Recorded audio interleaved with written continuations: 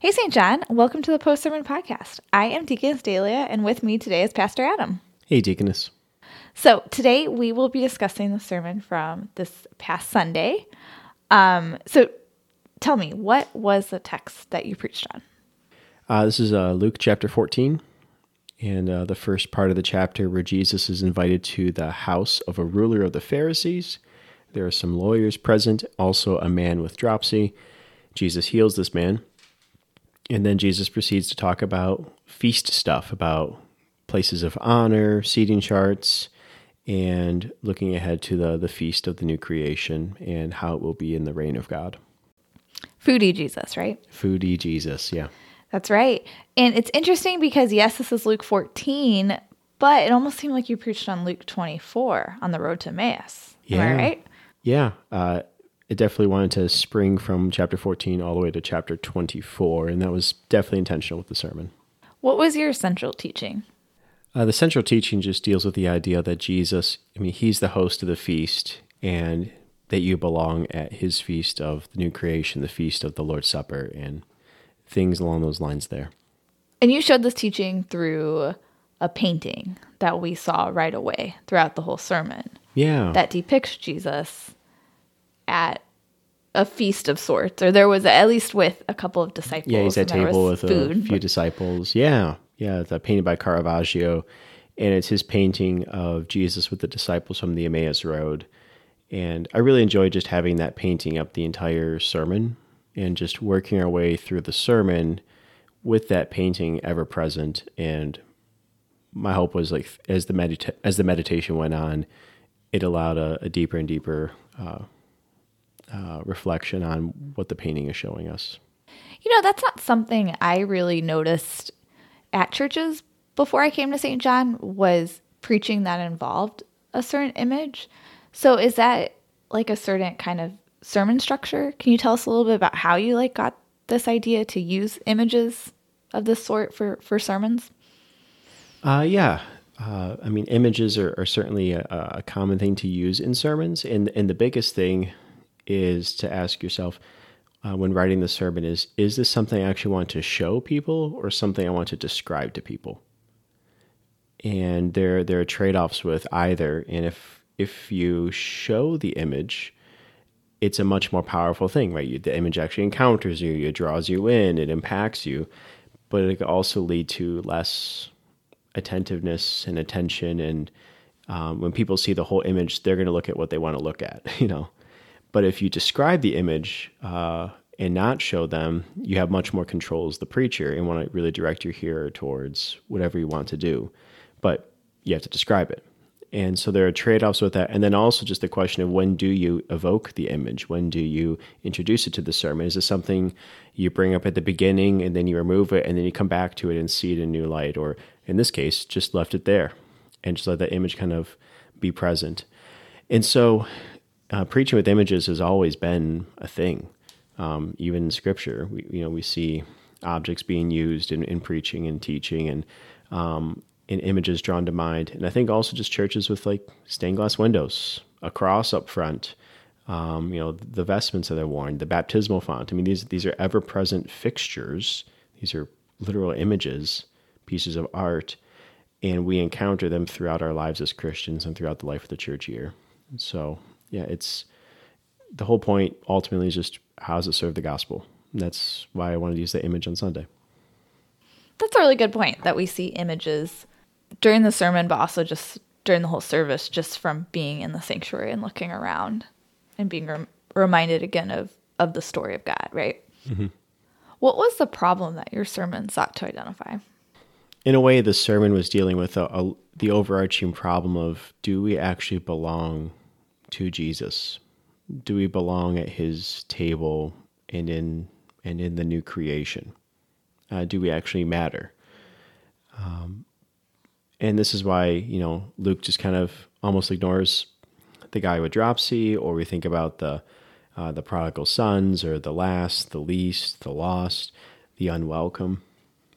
Who actually belongs at table with Jesus? And to actually hear again and again that, no, you actually do, and Christ is the one who sets you at table. It's this desire to actually be at home with the Lord and at home with one another. And the Lord actually answers that and fills that. And so that's just kind of, it just really depends on the hearer and how that problem resonates in its specific way. But we all have this desire to belong and this all desire to be at home and at table with our God in the feast of the new creation. And the Lord brings that about. Yes, this theme of belonging is definitely how you got to Jesus in your sermon, that we do belong at table with him. And going back to that painting, you brought up the fourth man in there, specifically saying that, wait, there's only 2 disciples with Jesus on the road to Emmaus, but the fourth one, the painter's inviting us into that, right? Yeah. That kind of goes with that sense of belonging as well. Yeah. I mean, the road to Emmaus, you have those disciples in complete despair that, alas, our Savior's dead, or so they thought.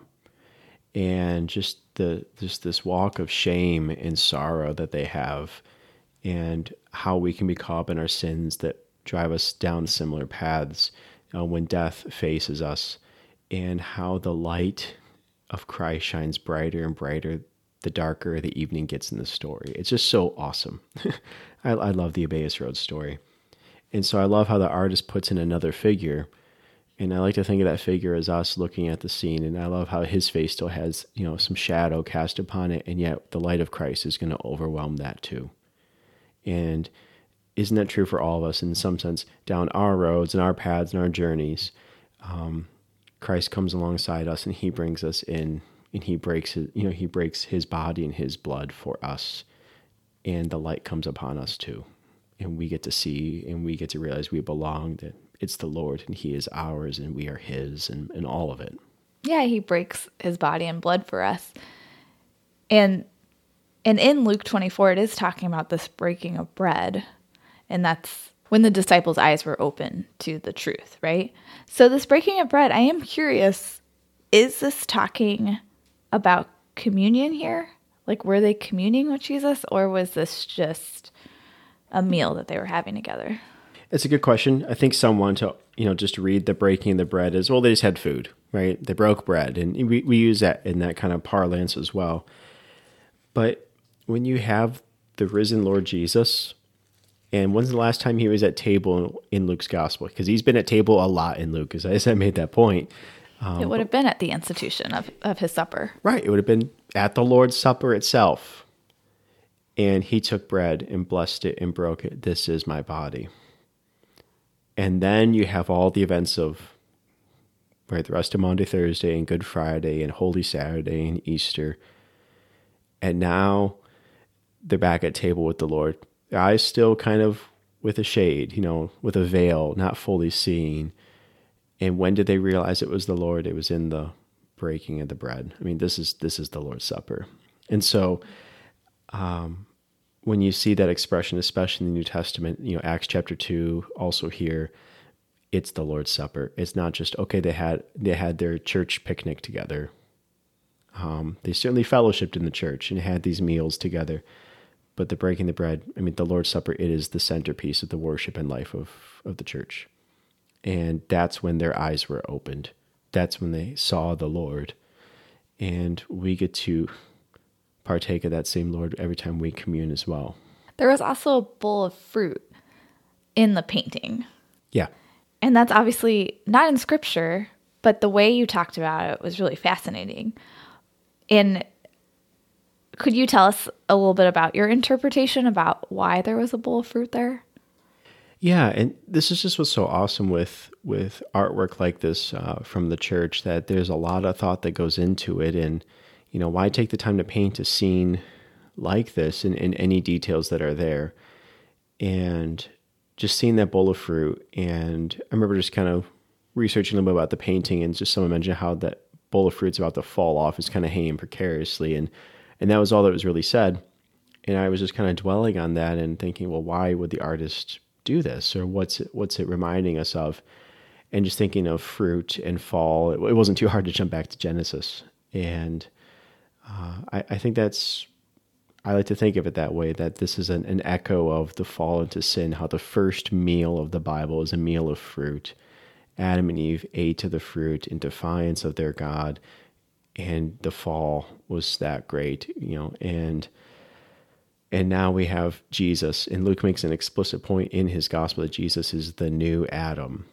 You get this genealogy in Luke's gospel. After Jesus is baptized, and the genealogy goes backwards. It starts with Jesus and goes all the way backwards to Adam and ends with Adam, the Son of God. I mean, Jesus is the new Adam. He's doing this over, and he is faithful.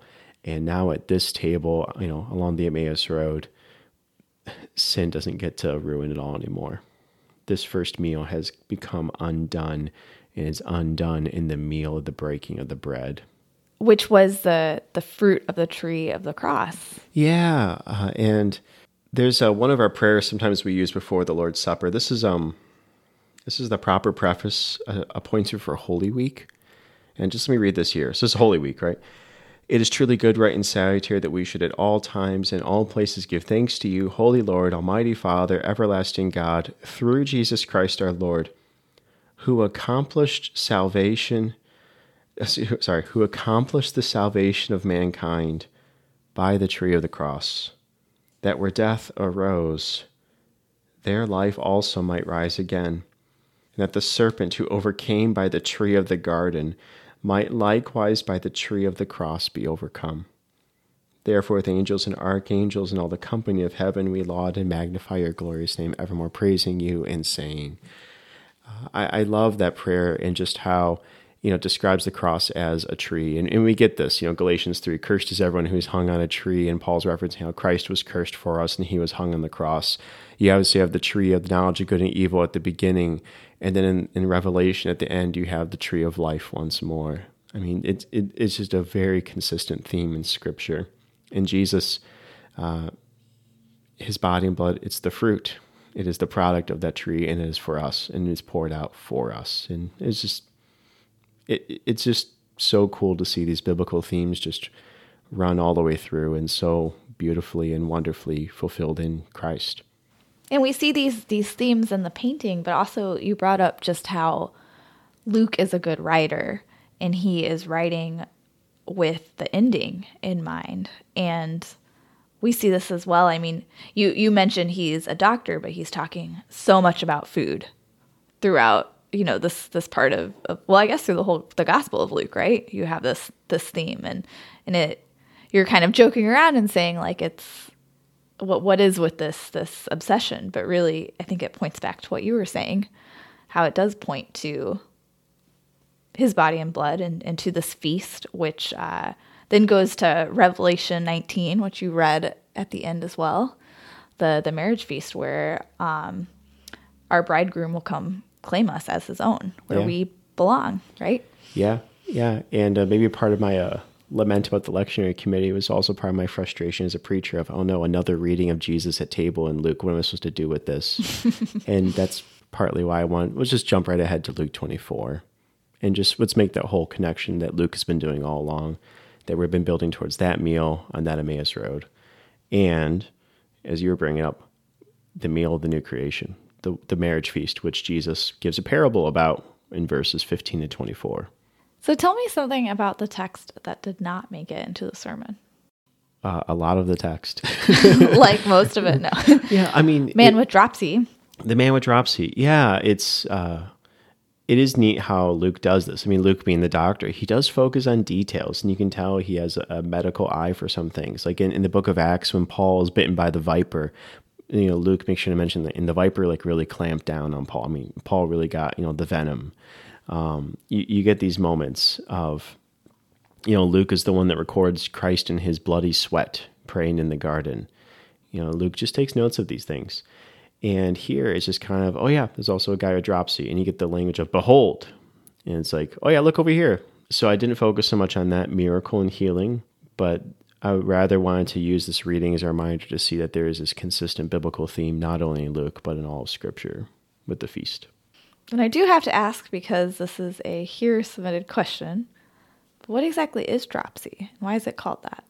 Yeah, I think we use the word edema now, so it's like a swelling, like, you know, you retain water and a part of your body swells. And I did do an image search there, and I'm glad I did not use those images for the sermon on Sunday. I think the painting was much nicer. But I'm not going to go further than that because I'm a theologian and not a doctor. You know, Luke gets to be both, not me. I wish our listeners could see my face right now. Anyways, where did we find the sermon's teaching in the Small Catechism? I think of the second article, the Apostles' Creed.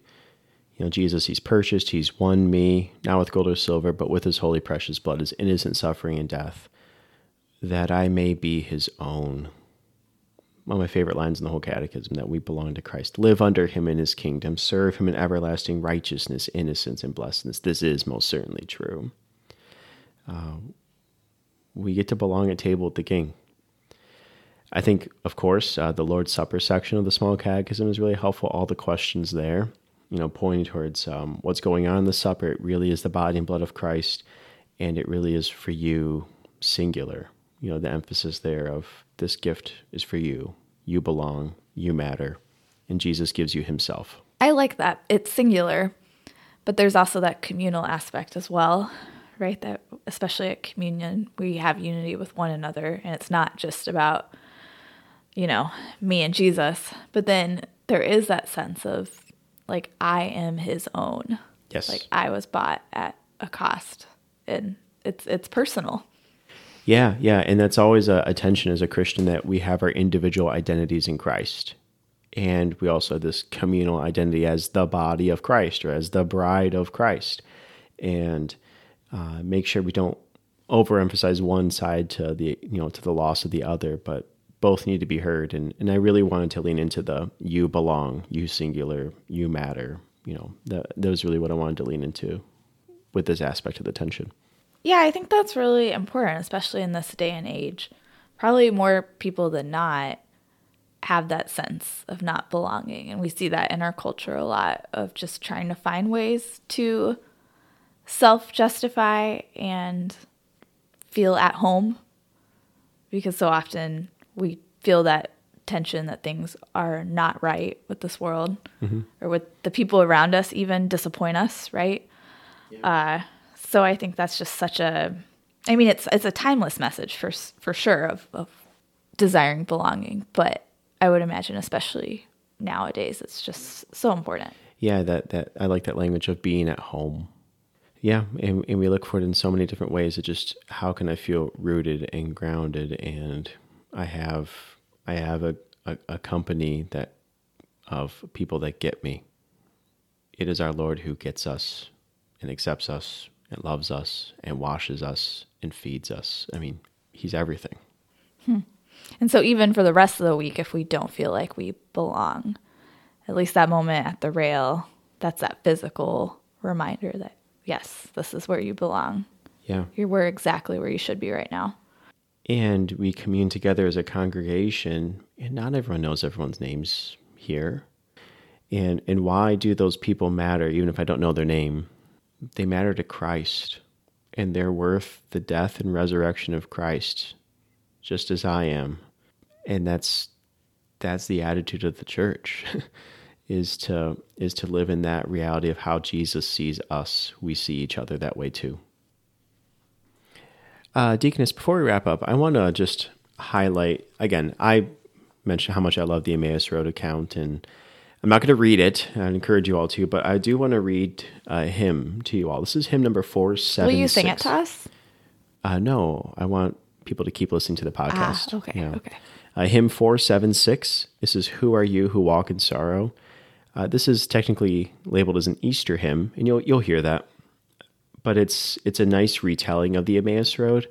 And lately, past few years, we have sung this hymn in the early service on All Saints' Day. I mean, when we do the reading of the names of those who have died from this congregation in the past year, this is the hymn that we sing interspersing it.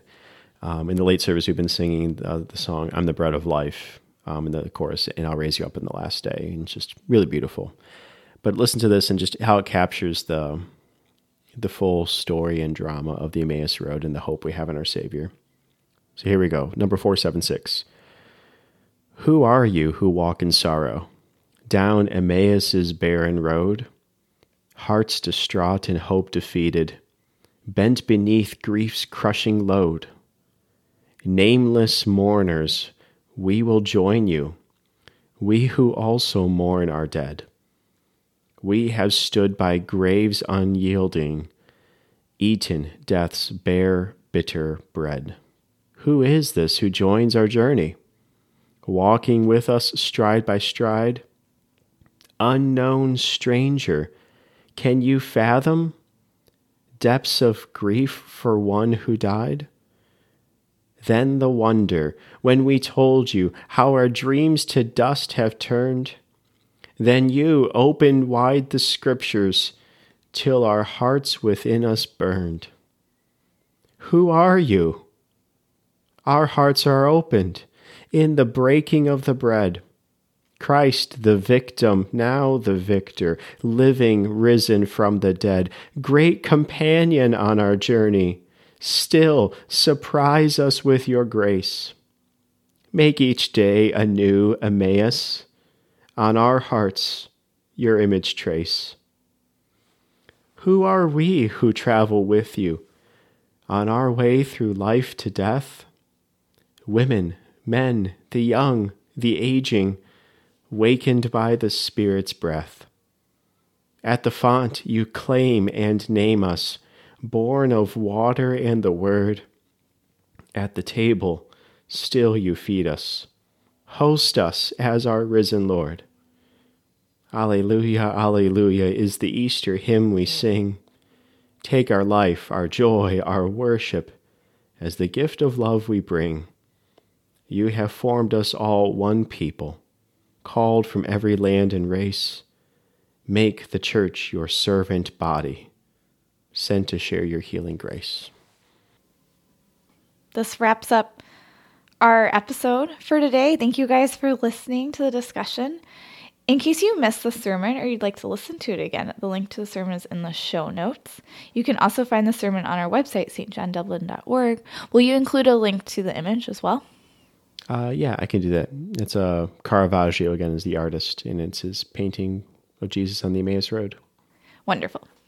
If you, the listener, would like to submit a question about a sermon, please email us at podcast@stjohndublin.org. Thank you, Pastor, for joining me and for feeding us the word this week. Thanks, Deaconess. All right, take care, you guys. Bye. See ya.